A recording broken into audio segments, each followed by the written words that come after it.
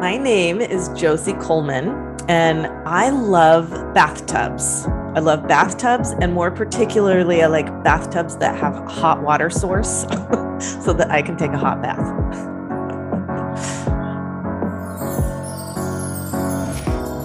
Welcome to the Woke Wisdom Podcast. This is Alexandra Loves, and I'm here with my furry cosmic guardians, Cyrus and Bisou, joyfully coming to you from the Moon Garden, where wisdom is nourished, awakening is embraced, and fun is encouraged. And today I have a really special episode with you. This guest I've known since my first days in Portland, and I have learned from her, taught with her, laughed and thrown our hands up in the air at the wonder of this universe. And I'm excited to share this being with you who really, to me, she embodies grace and ease and curiosity. All those things in one is just makes such a beautiful person. And as a side note, my little furry friend Bisou is always sitting in my lap when I'm recording. And sometimes in this episodes, he tries to sit on my face and climb up onto my shoulders. So he's going to make some appearances in this episode now. Before I introduce my guest, please find this podcast at Woke Wisdom Podcast on Instagram or Facebook. And you can find me personally at Tranquil Badassery on IG. And please, if you're enjoying what you hear here, tell people, and better yet, subscribe, and even better yet, rate and review us wherever you're listening to podcasts. Today, my guest is Josie Coleman. She fumbled her way through childhood as an out-of-control healer. She exhausted herself trying to heal and manage everybody's energy around her. Oh my gosh, I relate. She started to include Eastern medicine into her healing process. This alternative mind, body, soul restoration carried her through her career as a hairdresser, happily doing intuitive readings of her clients as well as styling their hair. Feeling empowered, she dove into intuitive training classes at Lotus Lantern Healing Arts, or ABC Collective Online, which that is with Liliana Barzola, and she's a former guest on this podcast. It's a great episode. I hope you check it out. So this is where Josie Coleman learned to hone in her skills in an ethical way, as well as learning to stay grounded on her own healing path. After years of training with many teachers, she officially began her career as an intuitive. Over a decade later, she loves every day of this work. Her strengths vary, providing a list of healing options, one-on-one intuitive sessions, animal communication readings, and some of that happens in this podcast a little bit, astrology, and space clearings for home and business, and that can happen virtually or in person. She now serves a diverse group of people from all over the world and enjoys being a support to those on their healing journey. Let's take a deep breath and welcome Josie Coleman.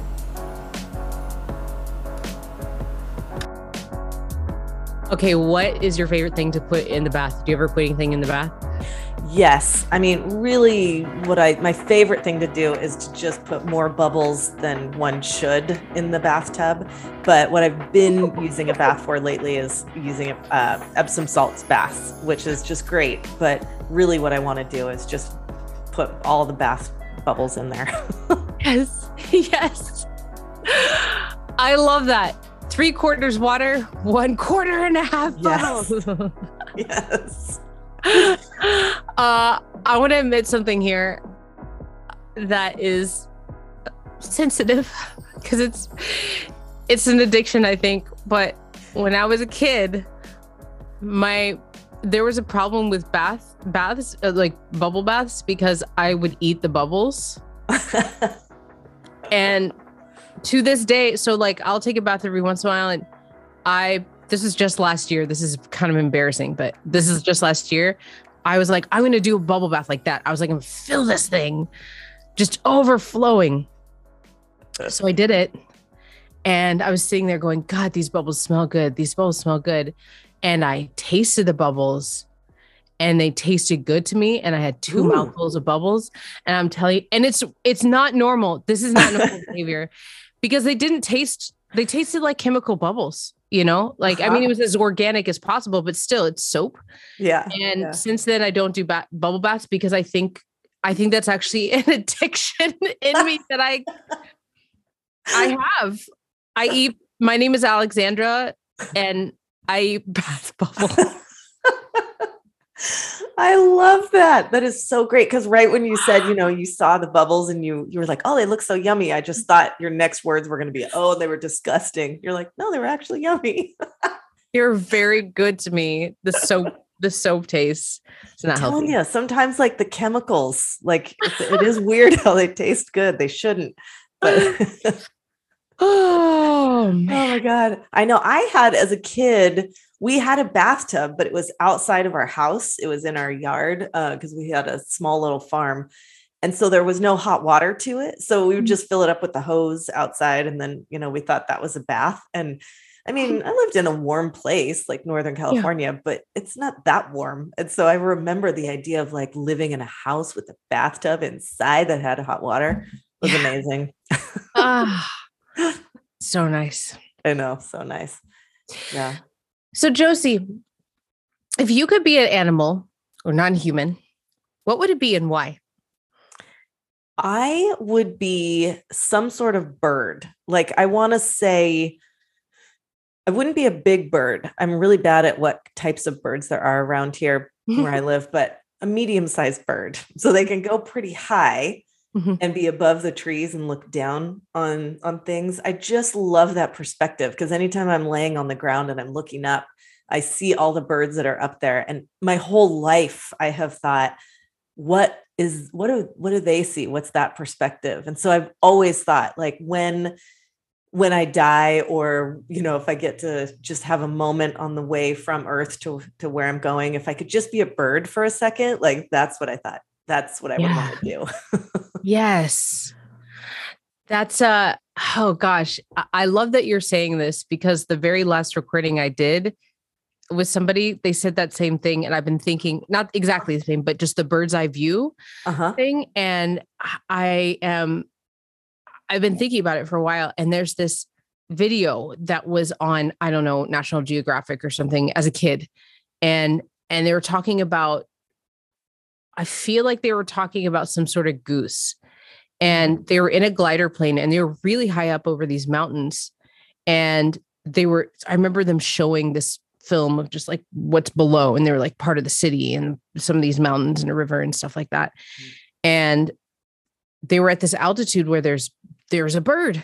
There's a bird just up there by itself. And they were like, it's strange because this bird is usually like, you don't usually see just one of them alone. And they had all these hypotheses and all this stuff about these scientists in the back, ornithologists talking about like, what is this bird doing? Is it mapping a course? Is it, all this stuff because it could see everything. It was like, maybe part of the flock could go over there. And then maybe, it was like, they were hypothesizing about why this bird is up there. And so I realized that my head was sort of attached to like, oh, if I can see everything, then I could create all the structures. And, it was like very heady. Like, I can create from see if I can see everything. But then the pilot is like, oh, maybe the bird's just up here for fun. And I was like, that's awesome. I was like, yeah, maybe that's a way to experience having that bird's eye view. And I think that's important for me especially for me. I think that's important because I can get into my head a lot. And so much of my practice is like coming into the heart, because I easily just stay up here. Yeah. And it really, I'm going to try to find that video online. I remember seeing it a long time ago and it replayed in my head. But it just like exploded for me because that bird's eye view of everything, it's nice to just observe life. Yeah. Yes. Yeah. Just be in the moment like that. Well, especially what you said with the purpose of, just the idea of that the purpose would be for fun. I'm like, oh, right. That's never the first thing that comes to my mind. I'm like, I'm going to do that. To think about that now. I love it. Josie, is there something significant that you discovered about yourself this year? Yeah, there is. I have really been working on self-compassion, which actually this kind of is from, leads into that idea of like, am I doing this for fun? Because self-compassion is what I'm learning about it anyway, is just looking at how I do things and giving myself a break. Because I think it's really hard for me to put myself out in public. So as a healer, you still have to advertise, you still have to do things. And Yeah. my introverted Pisces self just wants to observe and feel everything that's happening in the world. I don't want to be a part of it. So, I've been trying for years to put myself out there. And this last year, especially thinking about self-compassion, I'm like, God, I really have given myself the love that I needed of just acknowledgement that it's hard, because I've been trying to like get over it, get past it, and that doesn't do anything, so kind of settling in has helped a lot. Okay, can you share sort of before you sort of open this door to the self-compassion, what did it look like for you before? Like, were you judging yourself because you weren't putting yourself out there, or what was it causing for you? Anxiety, for sure. Yes. I was judging myself that I wasn't able to be natural and put myself out there and do it often, whatever I felt like I was supposed to be doing. And so it just created all this anxiety. And then I got really in my head about any little thing I put out there, it has to really explain who I am and embody what I believe in. And I'm just like, and then I'd want to take a nap because that's exhausting. So, it's that whole thing of who you are publicly does not have to completely represent who you are personally, belief systems, personality, all that. And that idea, okay, I don't have to be both at the same time. I get that everybody thinks that has to put themselves out there, but it's like, it was a brand new idea for me. I'm like, okay, I can put myself out there however I want to put myself out there. Also know that I'm anxious about doing it, love myself for that, and then do what I'm going to do, whether it fits a schedule, a way of being, or whatever, Dude, I love you're saying this because I've put myself out there a lot, like on videos and stuff. And I always love doing it in a casual way. But after a while of doing that, I just, I haven't made a lot of videos the way I was before in a few years now. And I am struggling with the communication of myself to the world, especially when it comes to social media. Yeah. And so hearing you say that is helpful, because I came to the recent realization and said it out loud, and I was like, oh, it's so freeing, which is I'm not a content creator. Ooh. I am not a content creator. Yeah, me neither. and I recognize that it's so very helpful when you have a beautiful Instagram and all this stuff. I don't get it. I get it. I see it conceptually. I don't know how to do it. And I tried, and it's just so fucking exhausting. I know. Like, some people are just like, oh, this filter, and then this, then you say these things in this copy. Like, they know how to just naturally write copy. And I'm like, get me in a room talking to people or in a session. Like, I just need somebody to record that and just put it up for me. That makes sense. That's all poetic and everything. And that makes sense. But naturally, if you're asking me to do it in the world of putting myself out there, it's very precarious. Yeah, it is. And I feel like I'm parallel with you on that, with the idea of like content and copy. I also, and I'd be curious to see if this matches with you too, I also have this thing where I'm very visual. I love thinking in creative visuals, and it's like, I can't translate that onto an Instagram post because I'm not a graphics designer. So I'm like, yes, so true. Oh my gosh. Which is why people like you and me would do really well with having teams of people. Yes. I just need a team to translate what I said, to then create the graphics where I said, and then keep up with the social media. It's funny. The more, maybe you feel this too, but the more I get clear on sort of the work that I'm doing and starting to like develop, always developing the skill and learning and everything, the less and less I want to even touch social media. Yes. Do you feel that? Like, yes. Yep. Yeah. And it's that idea that, that I can put out there whatever I want, but, and I'll say this, you gave me this idea of, hey, just be who you are, create a pathway for people to find you.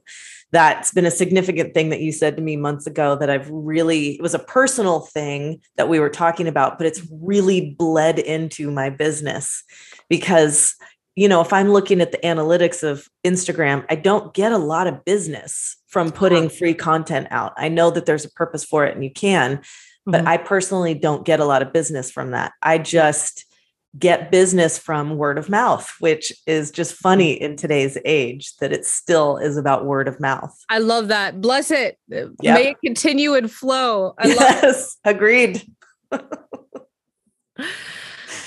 Yeah. I think like a business person would say like, oh, that's attraction marketing. You just attract the people, Yep. But you bring up something really interesting, which is not getting business from the free content. And I found out I had a lot of complaints in the beginning a long time ago about not putting out free content. And I actually it just was that it wasn't organized because I was just putting out videos when I felt them, I was just doing it. If all anybody needs to do is just scroll through my Facebook and tons of free content, tons of it. Yes. And my YouTube. And I realized something, and this is definitely part of like my own spiritual journey through business. And I want to just say for listeners, like, it does sound like we're talking like about business, which is true. We're touching on that, but it's also when you're an entrepreneur and when you're, especially in these worlds like Josie are in the world of like healing and working with people like really, in really intimate ways, and the type of care for self and the type of awareness that we end up developing, creates what I believe is that this path of the business part, the businessy part of what you're doing, the best thing is for it to be aligned with your natural internal spiritual flow. Yes. Because if it's not, then it's like you have to jump out of your world, which is important for us to stay in. Yep. Important for us to stay in when we're working with people. Well, actually, something that you said kind of triggered something in my head too, is that's this whole like idea of, I think the phrase is the Great Recession, whoever coined that, but this idea that the younger generation, it's not clicking with them to just go to work and put that in a compartment in their head. Yeah. Like I do work, I do life. Yes. Thank you. Yes. Yeah. And so it's like we're moving into a time for everyone, doesn't matter what generation you're in, where your purpose does connect to your work, does connect to your relationships in a way that it just hasn't before, I think. Yeah, absolutely. And I'm finding that I have a larger commitment now in my life to be fully in my work and being on that journey. And okay, we were talking about pathways in, and I realized like putting out free content wasn't organic to me because it felt like I was just making things just to put it out, and not necessarily. And I was making things just to put it out. And also it wasn't necessarily bringing people, bringing clients in. And so I realized that, this pathway in that we were talking about, creating a pathway, what people who are in business might call like attraction marketing or whatever, is how can I really embody, in my life, I embody, and I'm always evolving in the embodiment of who I am and what I do and the work that I do with women. And I don't know, I realize that maybe it's not fully translatable on social media. I think something gets lost on social media, and because it gets algorithmed, and it gets, the type of talking we do is going to look different, and the way people receive it, they're not going to understand the tonality. They're going to get this little piece of you and not understand the full temple that you are. You know? So these invitations, it's like, I'm realizing when it comes to putting myself out there that creating invitations seems to be more aligned with what I'm doing. And, I'm still experimenting with it myself. Yeah. But yeah, I'm glad that you brought up this pathways thing because, I see in the world how we are changing now, that it is, how do I say it? There's less fronting. I don't know if that's the right word. People are more aware of things that don't match, like of non-integrity, or not to say that putting out content just for free is non-integrity. It's just, I'm just saying, like, people are more clued into like what is real, what feels real to them, how they can deeply connect. And I think that a veil is being lifted around social media where it's like, there's a block to really deep connection when it comes to just putting out content.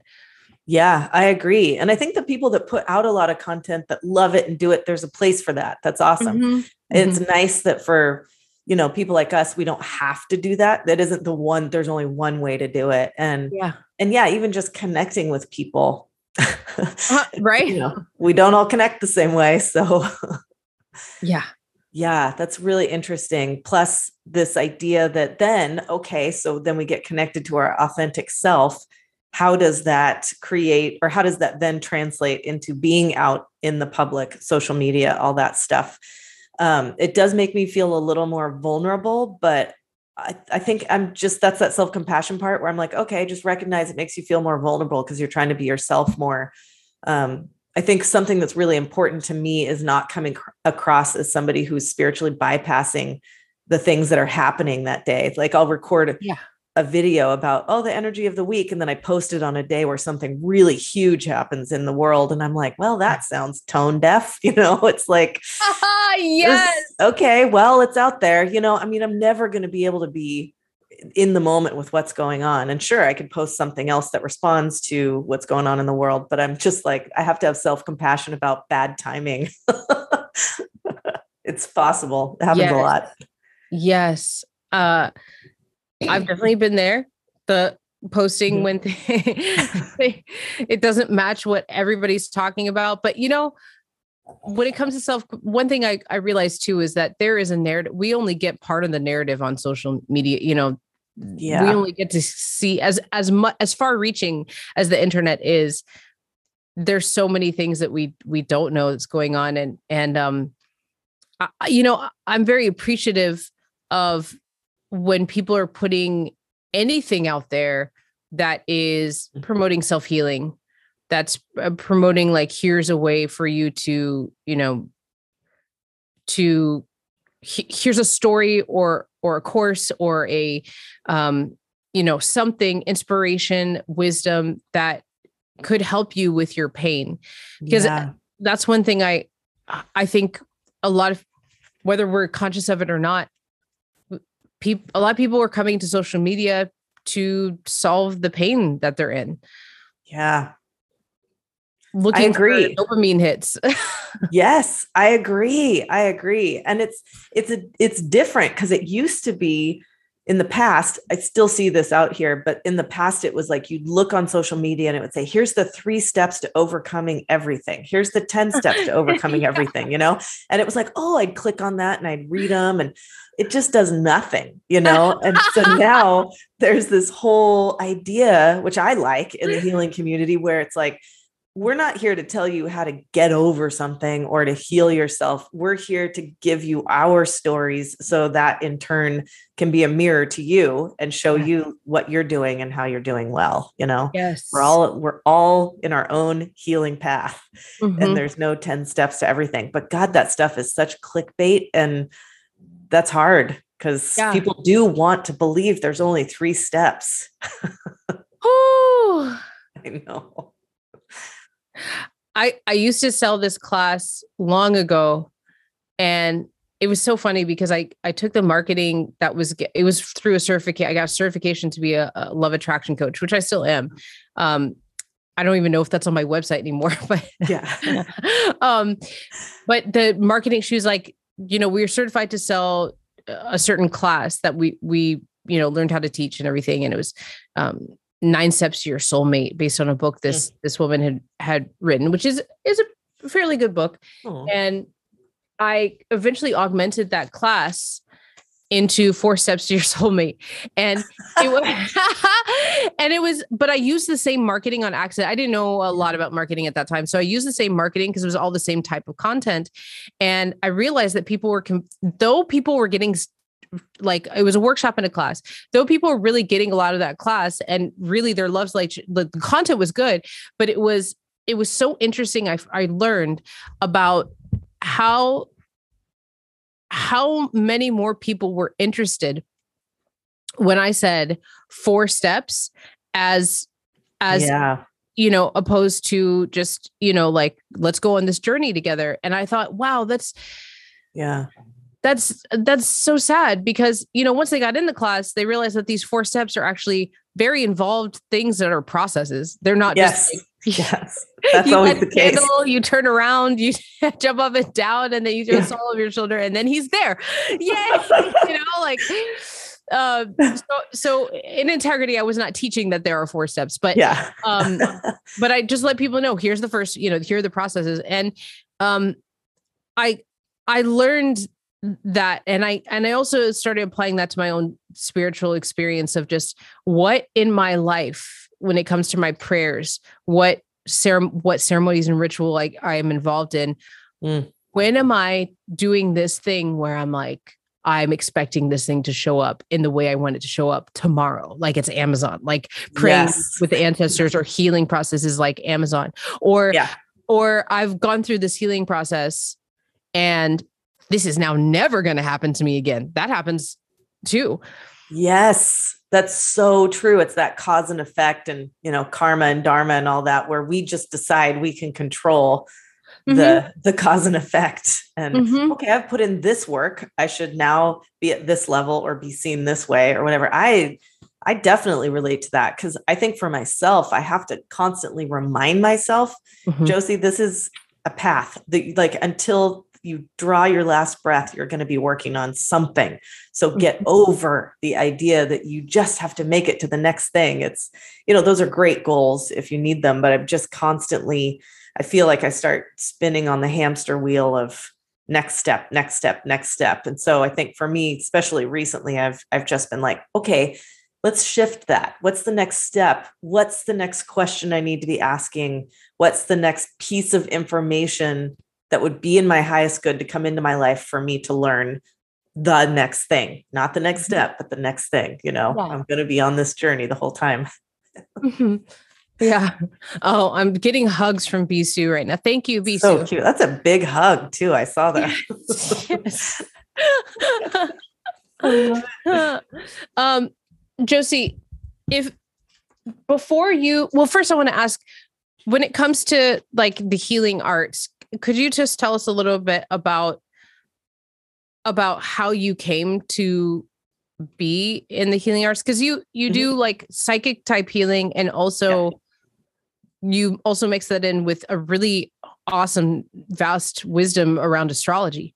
I'm kind of all over the place with it, which I feel okay about because I love all the subjects. But yeah, that psychic healing, energy healing, astrology. I've been doing a lot of space clearings, people's homes and businesses. I do that a lot virtually and in person. And I'm working on a lot of animal communication classes and workshops to help people like connect with their animals more.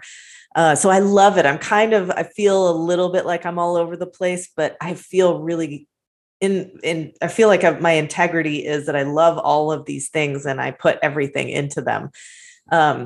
But yeah, I love doing all of that. I'd say my style is that people come to me and they're in the midst of wanting to know what's next. A lot of times people will come to me with the idea of, hey, can you look at my astrology and tell me when the best date is to do blah, blah, blah, which sure, I can give you a couple dates. There's always more than one, but I kind of want to take it back and look at people in their energy field and what's going on in their bodies hearts and minds about why they want to do that. Where are they feeling stuck?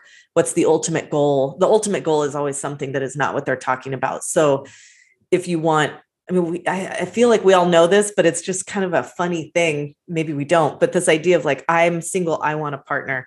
That is somebody looking for connection, for family, for all of that. It's more than just finding that perfect person. Because in today's world, a successful relationship can be a relationship that you're in for a few years and it ends. It's not, you don't live in a world where the perfect relationship is finding that one person and dying together on your bed, so when you're 99 years old. That's not the only version of what a good relationship is. So if somebody says to me, I'm looking for that perfect partner, I'm like, whoa, we've got a lot of ground to cover. And I'm sure you've dealt with this with working with women who, want to be in relationships. It's like, it's not just finding that perfect person. Let's look at all these other things.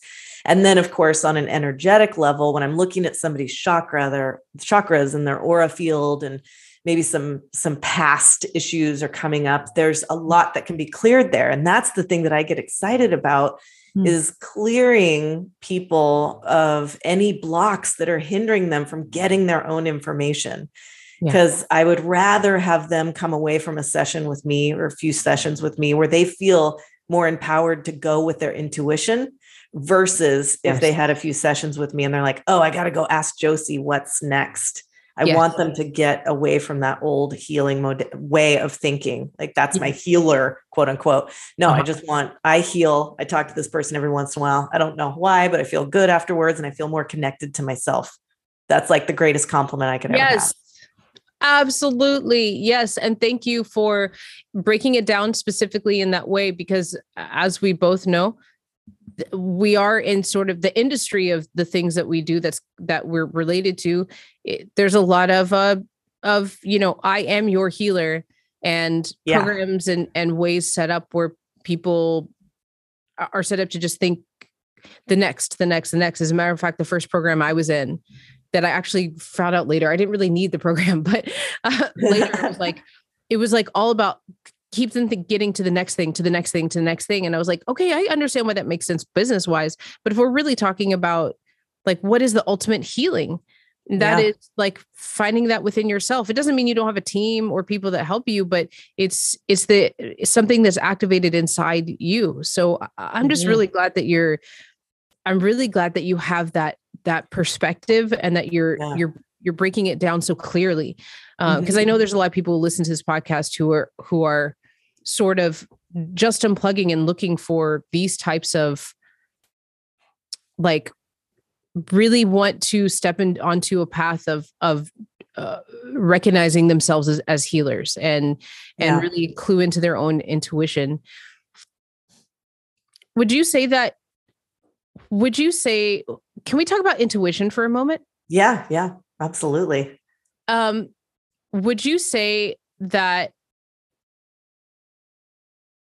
well, first of all, hold on. Let me back up just a second here. I'm going to have to cut this because I think I just had the biggest brain fart.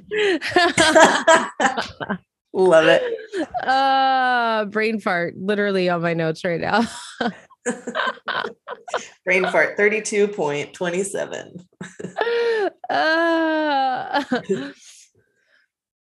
Yeah, I also have the cat. He's down here. Like for a minute, he was down here. Like he just really wants my attention when I'm doing something he's not supposed to be involved with. Yes. Well, because he's in charge. So this is his house. Yes, I am his human. When it comes to intuition, what would you say to anybody who's really wanting to be developed it strongly in their own intuition? Yeah, that's a great question. I mean, there's so many different ways to connect with it. I think it's funny because my own experience was learning how to shut it down. And that was really helpful for me. Just the idea that there were rules or ethics, rules sounds kind of harsh, but there were ways to use your intuition for yourself only. Don't keep reaching out and using it for other people. So I would say that right away. Like if you want to open up your intuition, really go with your gut and find people or find the classes or whatever that feel like they have some sort of ethical boundaries, and they're not just telling you to just start opening up and reading everyone at the grocery store, whatever, that's a real slippery slope when somebody says, let's open up your seventh chakra, your spiritual chakra, and see what comes in. Like, run the other way. Yeah. And I think, I don't think I answered your other question about how I came into this, but that was how I came into it, was that I felt so open and I was getting overwhelmed with what I was feeling from people. And I was a hairdresser for many, many years. So I was using my hands to touch people. And I felt like touch was, it was giving me too much information. And so when I first got into taking lessons, it was about shutting it down, how to know when to open it, how much to open it. You don't have to open it 100%, it can be 10%. And that's when I met Liliana at Lotus Lantern, was just the idea that you can play with it and create intuition that works for you, which was so helpful for me, because then I could shut it down when I was at work. I wasn't as exhausted at the end of the day. And I was like, whoa, I can play with this. This is just, it feels like we're imagining stuff and making up crazy stories, but yet it works. It affects my body. It affects my life. Like, it's crazy. I like that you're saying that, because I think it's a good lesson for all of us is to, I too was kind of like so open years ago and was just like, my nervous system. I mean, I have a lot of nervous system challenges, and my nervous system couldn't take it because, also just the sensing of how contrary we are as human. It's seemingly contrary. And part of that was just that I was taking in so much information and then getting the answer that the person in front of me wanted to give. And I'm like, but this is not, in my mind, I'm like, this is not how you feel. And so I'd be like prying a little bit. And then I realized, like, I'm the same way. I have all sorts of reactions, but at some point I'm going to choose to go with one of them. And that's actually not, it's just seemingly contrary. It's not really, it's just that we're all multifaceted human beings, and we feel all sorts of things. And at some point we just will choose what we're going to communicate and believe. Yeah. So do you have any, please tell me, do you have any stories of people? Because especially when you're in like a healing field and work with sort of the psychic world, do you have any stories where people are just like, no, Josie, I don't want you to see this about me? Oh gosh. Yeah. I think it's funny. What always happens with that is people will unconsciously start reading me. Like, they just there's no boundaries. Like, I'll say something like, oh, I see this is really hard, or this relationship, it sounds like it's ending, whatever, the way they're talking. And they'll be like, I think that you're just upset because I'm in a relationship and you aren't, and they know nothing about me. And I'm like, okay, so you're starting to read me. Let's pull our energy back. And would you like me to continue reading you? That stuff happens all the time. Yeah. And I've even had a couple friends that are also clients, like, they'll start to read me and I'll be like, would you just stop? Like, we only have a half an hour. Quit reading me because you're deflecting. And it's like, I put up all my boundaries and stuff, and it's just so funny. But I get it, because, they come to this vulnerable space and they're asking, what's going on with me? And I'm not giving them the exact answers they want. They're saying, does this person love me? What are they thinking about me right now? And I'm like, I don't know. Let's look at, like, I'm not going to go into somebody's space and invade their privacy and tell you what they're thinking about you. Let's see what that's bringing up in you. Let's do the healing. Let's not get out of control here. So it's definitely that feeling of like guiding people. And I get pushback all the time, and I'm just like, okay, well, let's see. Does that mean we don't talk about this? We move on to something else, or what? Like, I'm here to help you. I'm not here to argue about what's going on. Yeah. So. And I'm really glad that you're aware of that, because, it's important. It's an interesting challenge. I think there is when you're doing the work that you're doing. And I think it's important for people in positions like yours and people in positions like mine to really, really understand the energetic boundaries, because sometimes they're so intricate and there's a lot of irresponsibility out there, with energetic boundaries. So sometimes they're just like, so there's like these nuances, and it's an ongoing process. And, I personally feel lucky to have people coming to work with me that are grounded and strong in like their own navigation. Like that's something I always tell people, like, you got to be able to navigate yourself. Like sometimes I might say something that you do not want to touch. You have to be able to tell me that, because I'll just keep going, So I'm really glad that you're bringing that up, especially because, again, there are listeners who are just kind of like just starting to plug into this world.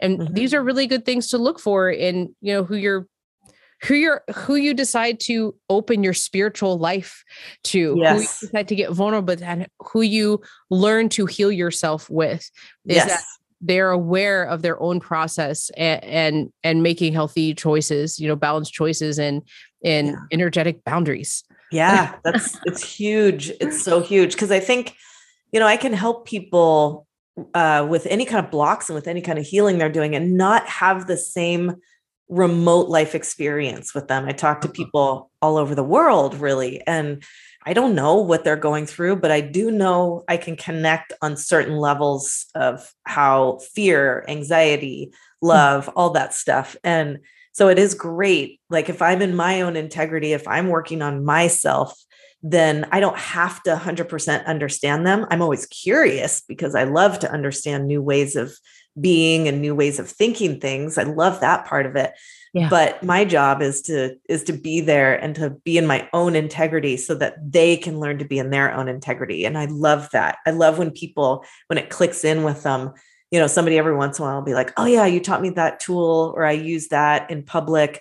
I kind of pulled my energy back from somebody, and that really made me feel good. I just want to say thanks. And then we go on and I'm like, oh my God, that's exactly why I do this. This is so great, because I've had those moments where I've learned from somebody how to manipulate my energy, bring it back to me or whatever. And it's great when you learn that stuff. It's like so freeing. So that's all I want other people to be in their freedom as well. Yeah. One thing I learned, I was at, I believe, a workshop that you and Liliana were teaching together. And it's been something that I have seen my grandmother do. I see old Southern Black women do it. I see women from South America, and I see Latinx women do this. I really hope I'm using the right terminology. I think I'm up to date, but please let me know if I'm not up to date, people out there. But it's this thing of, it's a type of mirroring. We know that there's all sorts of types of mirroring, but it's a type of mirroring. And it's, when you're talking about pulling back energy, when I'm in those situations where I don't like the energy exchange that's going on, there's this thing that I learned from you and Liliana, which is this sort of like just blank neutral. Yeah. Just turn your face into a mirror, basically, and your emotion, just pull back all my emotions, all my face, everything, and just neutral. Yeah. Yeah. And just, it's funny because what I picture, the neutrality, like for me, I also picture myself wrapped in bubble wrap. So it's clear. There's like a cushion, but it's clear. So people still know I exist and I'm standing there, but there's this nice buffer that feels like a cushion for me. And that's that mirror. That's what I picture in my head. What do you say about these things that we can imagine, like bubble wrap around us? Or one woman told me that when she's out at nighttime, she always imagines a Doberman on either side of her.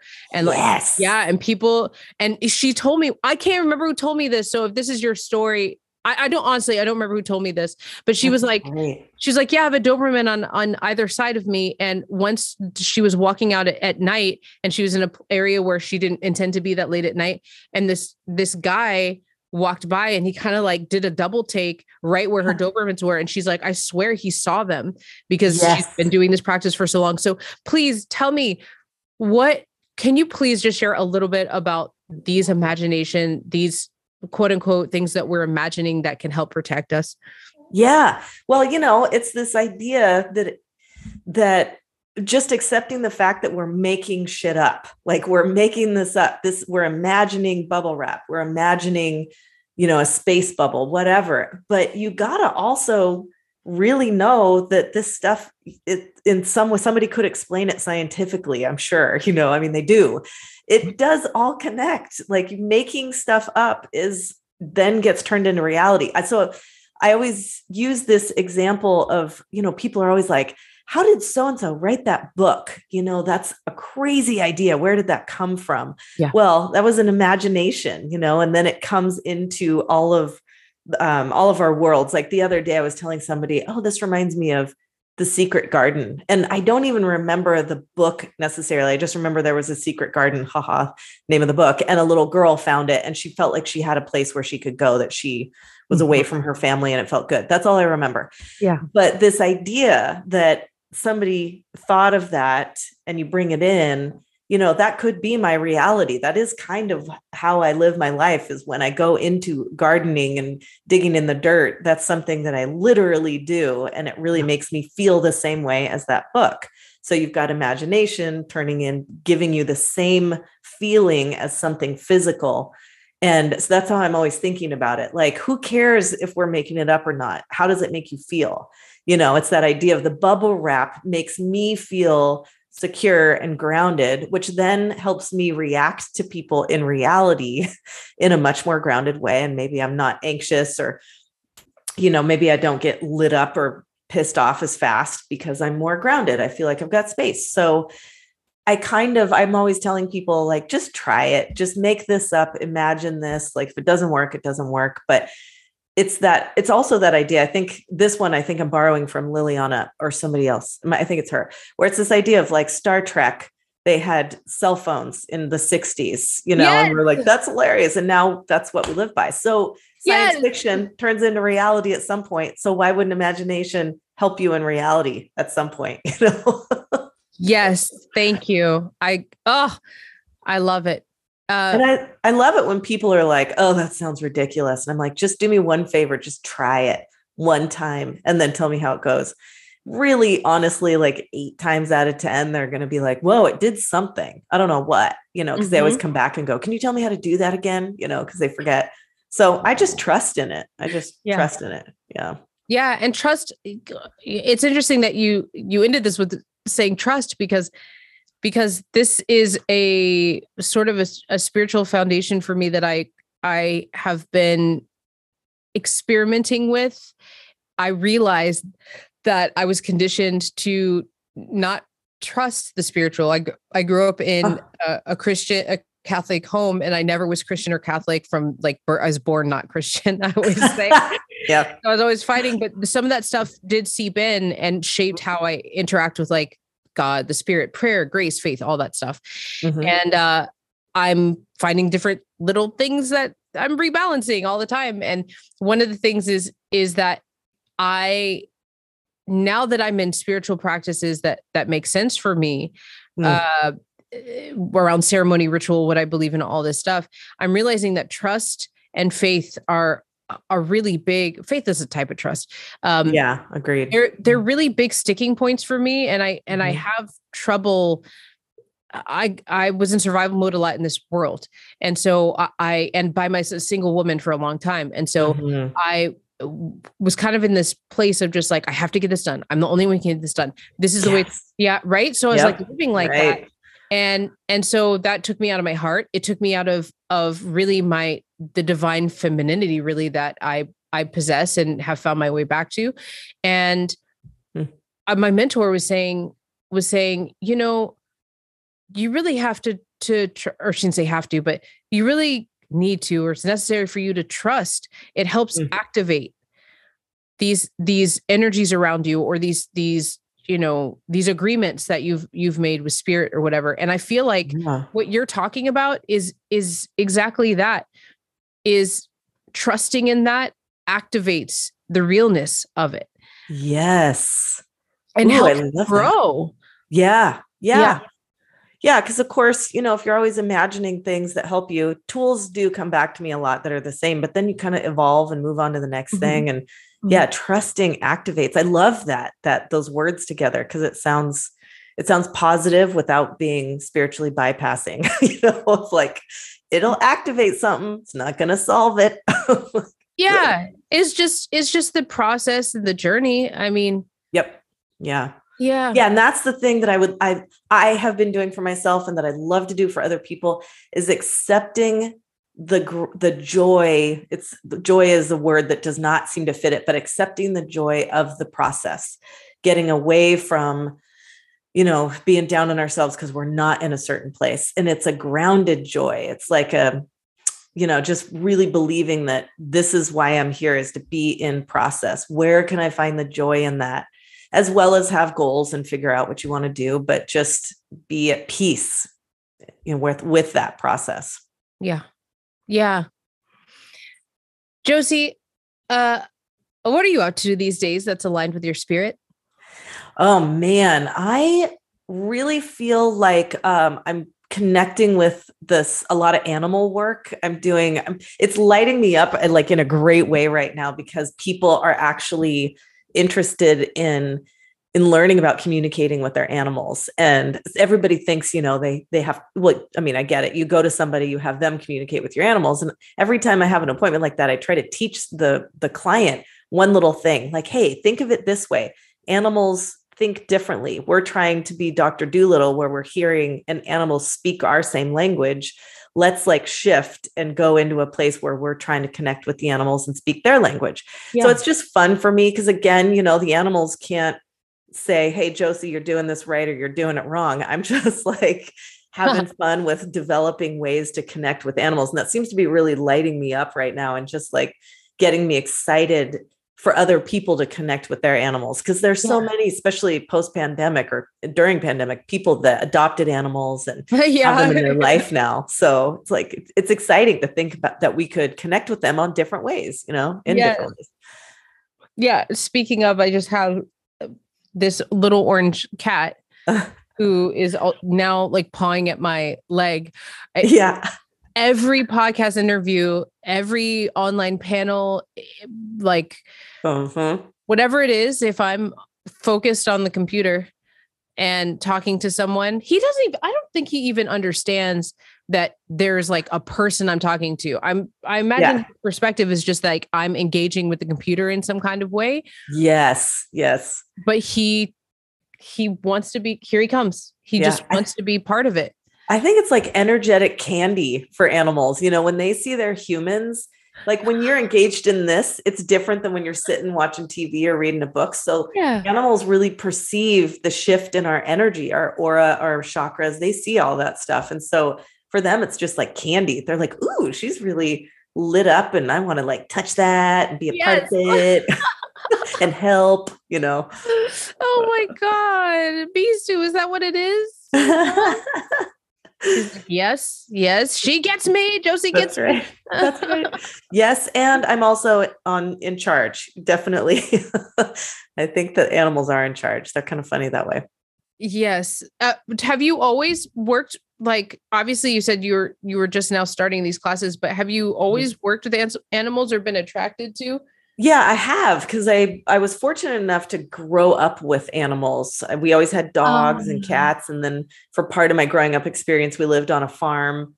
So we had sheep and horses and goats and all kinds of stuff. And we had a lot of sheep, especially. And I just used to walk out in the middle of the field and just lay on my back and just look up at the sky and be in the field with the animals. And it was really calming to me, because I just had a lot of the survival of life, the anxiety of life. I was in that all the time. So I didn't really understand how to counteract that. And so my little kid way was I'm just going to go lay on the ground. Little did I know, if people do that, go to workshops to learn this now, lay on the ground with the animals, sniffing at your face and, doing all that. And it was so grounding for me. And animals always made me feel accepted, even if I wasn't accepting myself or felt accepted by my community. Animals always accepted me. And so I've been in that place my whole life. I'm doing a workshop for animal communication, and and it's just called The Energetics of Animals. And I was looking at old pictures of me, and I'm like, here's like a little tiny me with a huge horse, and I just look so relaxed. It's just that was way easier for me than being around my peers and in community. So you were the girl who talked to horses when you were a kid? Yes. Yeah. I feel like every grade in my school had like one or two. It was always women, girls that like, they were cool. Maybe they had friends or not, but like they could talk to horses. Yes. And they're always drawing horses. Yes. Was that you? Yep. Totally. I love it. That was totally me. And I didn't have a horse, but I used to, like, I had a barn that I would go to and clean in exchange for hanging out for the whole day and maybe getting a riding lesson. That always wasn't guaranteed, but I didn't care. I didn't need to own one. I couldn't, but it was also one of those things where it was like, I just wanted to be around them. So it was an exchange that way. Wow. I love how, generationally, and also I think just where we live and what our occupations are, there's this, this thing I noticed, and that is this sort of making fun of I think it's like a millennials or Gen Z thing, making fun of like treating animals as like children and stuff like that. Yes, totally. I've seen the meme wars and stuff, and people are like, look, I corrected your meme. And it's like things like news stations saying like millennials are trying to feed their pets like gourmet food, and then somebody correcting is like, no, we just want them to not eat fillers. We want them to eat real food because there are kids and stuff like that. And I know for sure, like I grew up with fish and turtles, and I didn't quite connect with those, though I love them. But this is the first time in my life, like these two cats that I have now are the first cats. And I did not grow up with furry animals or beings that were outside of like amphibian and fish. I didn't realize that animals have these emotional lives that are similar to ours. Yeah. I didn't know that they go through like phase. For some reason in my mind, I thought it was just mostly like a primal, like a cat is going to be a lazy cat, or it's going to be like a outdoors, like, there's like 5, 6, 10, whatever categories that a cat's going to fall into. I did not know that age, food, if they had a scrap with each other, how much sun they're getting. I didn't know that, I guess this is what they're calling sentient beings, right? But like, I just didn't know that. And my appreciation for animals completely changed. Mm-hmm. Yeah, it's interesting. And they will choose you for reasons. I think about, I had a dog once that was a rescue, and she didn't like a lot of people. And she had this look on her face all the time. She was had a little Sharpayness. So lots of smush on her face. And you couldn't tell if she was worried or mad at you. So people would be kind of like, oh, your dog's cute, I think. Can I pet her? And I'm like, I don't know, because I don't know if she likes you or not. Like, but I was somebody that, at that time when I had her, I felt like I needed to be liked by everybody. And it was just unconscious. And then I get this dog that then doesn't like a lot of people. And I learned boundaries through her. And it was really interesting because I'm like, wow, I actually learned a lesson from an animal. And having relationships with animals. I know when I was a kid, when we finally moved onto the farm, we kind of had this weird collection of animals that people like either were trying to get rid of, or, we're not, they like a horse that we really couldn't ride. And it was just, the horse was depressed. And I remember at the time not getting it. And over the years that we had her, really, it took a long time for her to trust me and to want to actually hang out with me. And it wasn't really what I wanted, because I wanted to go riding and I wanted to do this and that. Yeah. But it was still a relationship that I realized like, whoa, this is really complicated. And it can be as complicated as humans, which I think is what leads us into this whole thing nowadays where everybody has animals, and it's a joke that we treat them like they're our babies, but a lot of people have some really intimate connections with their animals. Yeah. And a lot of people cry way more when their animal dies than when a family member dies. I mean, I've heard that again and again, and I'm like, oh, that's ouch, but it's also one of those things where what that says to me is that when the person's telling me that, they had a real vulnerable connection with their animal that maybe they couldn't have with their family members. Yes. That totally makes sense to me. And At first, when you were saying that about like crying more, because I've not experienced my own animal dying yet, these are my first. And when you're saying that at first, I was like, really? People cry more? And then I was like, oh, I get that. I am closer with both my cats than I am with anybody in my family. So I don't love any more or less. I'm just saying, like, and it's funny because I'll say to my dad, like, these are my sons, like these are my babies, literally. And my dad's like, a cat. He grew up in a Levittown in the country. It's like cats come and go. They die all the time. They multiply, like, it's more of like a farm type mentality. It's just, who knows? You might not see them tomorrow. Yes. And people have said to me, if you ever let your cats out, which I can't, I live in an apartment building, but if I ever were to live in a place, like the idea of letting them out into the exposure of the world and the fact that they couldn't come back is unthinkable. Yes. Yeah. Isn't that funny how far we go? They're either expendable outdoor animals or they're indoor, soulmates that you're like, oh, the world does not like you out there. Like they won't care about you, But I mean, it's true because animals pick up on different levels of our energy. So, I mean, the example that I always use is you can be sitting on the couch with your partner who is great. You have a great relationship with them and you're sitting there feeling sad and maybe a tear comes to your eye. The first being in the room that's going to come up to you is your cat or your dog. And they're going to do what your cat actually is doing right now, where they climb up and they start licking your face, and they start like, they're connecting with what's happening. And a lot of times the animals will come to your heart and, they're doing that all before your partner sitting 2 feet away from you has noticed anything. Because we're all on different levels. They're like, something is off. Yes. I'm going to go rebalance that. And especially with these little cats. Like, I always wonder about the Egyptians.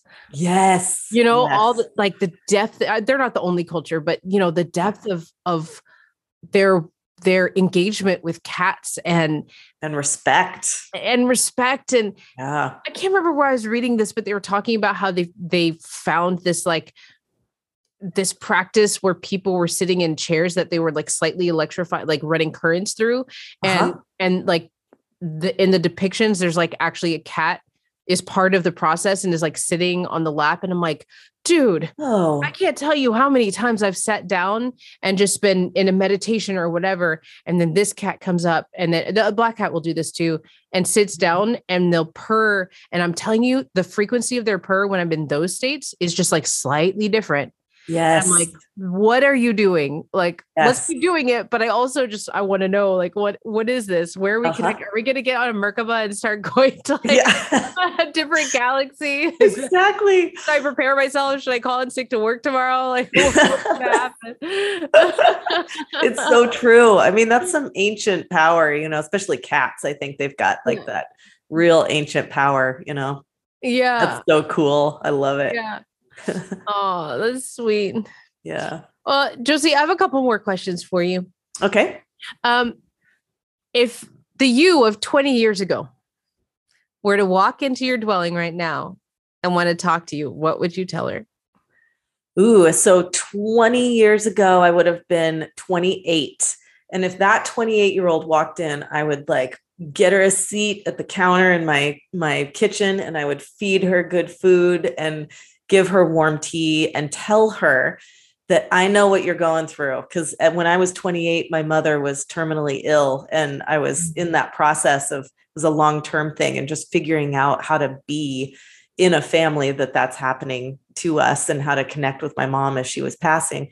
And I remember at 28 thinking, am I doing everything? Am I doing everything? Am I doing everything? Just constantly. So I think if that person walked in, I would give her some food, give her some hot tea and be like, dude, you are doing everything you need to do. Yes. And you're okay. And you sure do a little more if you want, but if you can't, you can't. It's all just going to be fine. That relationship is going to be fine. And I think I did have somebody that told me stuff like that when I was 28, like, hey, you're going through a real rough time. Just know that whatever you do is okay. So I did have that but it was somebody else, maybe not my future self. But I would say the same thing to that past self. I would just be like, dude, and also look up the phrase self-compassion. I would have told her that. Maybe it wouldn't be out there 20 years ago. I don't know, but I would be like, when you hear that, learn what that means, because you are way too hard on yourself. Yes. Yes. That's beautiful. And bless your mother's journey. Yeah. Thank you. Yeah. Yeah. What is your blessing for this world, Josie? It's funny when you say blessing, I always think, what is my wish for the world? That's what we do. Yeah. That's great. Yeah. Cause I love that word. It is a blessing. And really my wish and my blessing for the world is to, embrace and see the joy of curiosity. Be curious in things, be curious in yourself, be curious in the people around you, and be curious in people that you aren't around, that you don't know. And I think that enjoyment of curiosity really helps us with other things like peace and joy and understanding and learning, all of those things. I just always think that curiosity is kind of the foundation. So I would wish that for everybody, because I think that we are coming into a time where there's an opportunity to be curious and to learn new things if you take that opportunity. Yeah. Yeah. Beautiful. Yeah. Yeah. Yeah. I appreciate that, the curious exploration of this world. Yeah. Oh, Bisu. Thank you. Oh God. As we're coming to the awesome ending of the podcast, my cat is now scaling my body and knocking over the screen behind me. He's like, it's sort of a little bit of the mic drop for him. He's like, what can I crash to the ground and be like, you're welcome. I just feel like he wants to make his statement. That's great. Oh my gosh. Josie, thank you for being here. Thank you. Saying yes and sharing your wisdom. We appreciate, everything that you shared today. And again, my eyes are opening more, and I know that the listeners too are super appreciative of what the wisdom that you're bringing today. So thank you. Thank you. Thanks for doing this podcast and just contributing. It's just great. I love it. Yeah. Yeah. All right, my dear. Awesome. Thank you again, Josie. As I'm listening to this recording from last summer, I'm editing now months later, and I'm so grateful for this reminder of exploring and being curious, because right now, as I'm looking at this world that seems upside down, I'm sometimes at a loss for what is it that I'm supposed to do, or what's the path, what's my duty? And sometimes it can just feel like there's a weight on my shoulders. And this last thing that Josie said, be curious. She said a few times, she embodies that curiosity and that exploration. And right at the end, as I was listening to the end of our recording, I thought, gosh, like sometimes that is the remedy, is to be curious and to explore. If I can't find anything else to heal or to rebalance or, whatever, that self exploration or the exploration of the world around me is the solution. And I'm so thankful for that. Thank you, Josie, for being part of the podcast. I hope you come back. And for those of you wanting to connect with Josie, as always, I put all of my guests' information and their extended bio in the show notes. Thank you for joining us at the Woke Wisdom Podcast.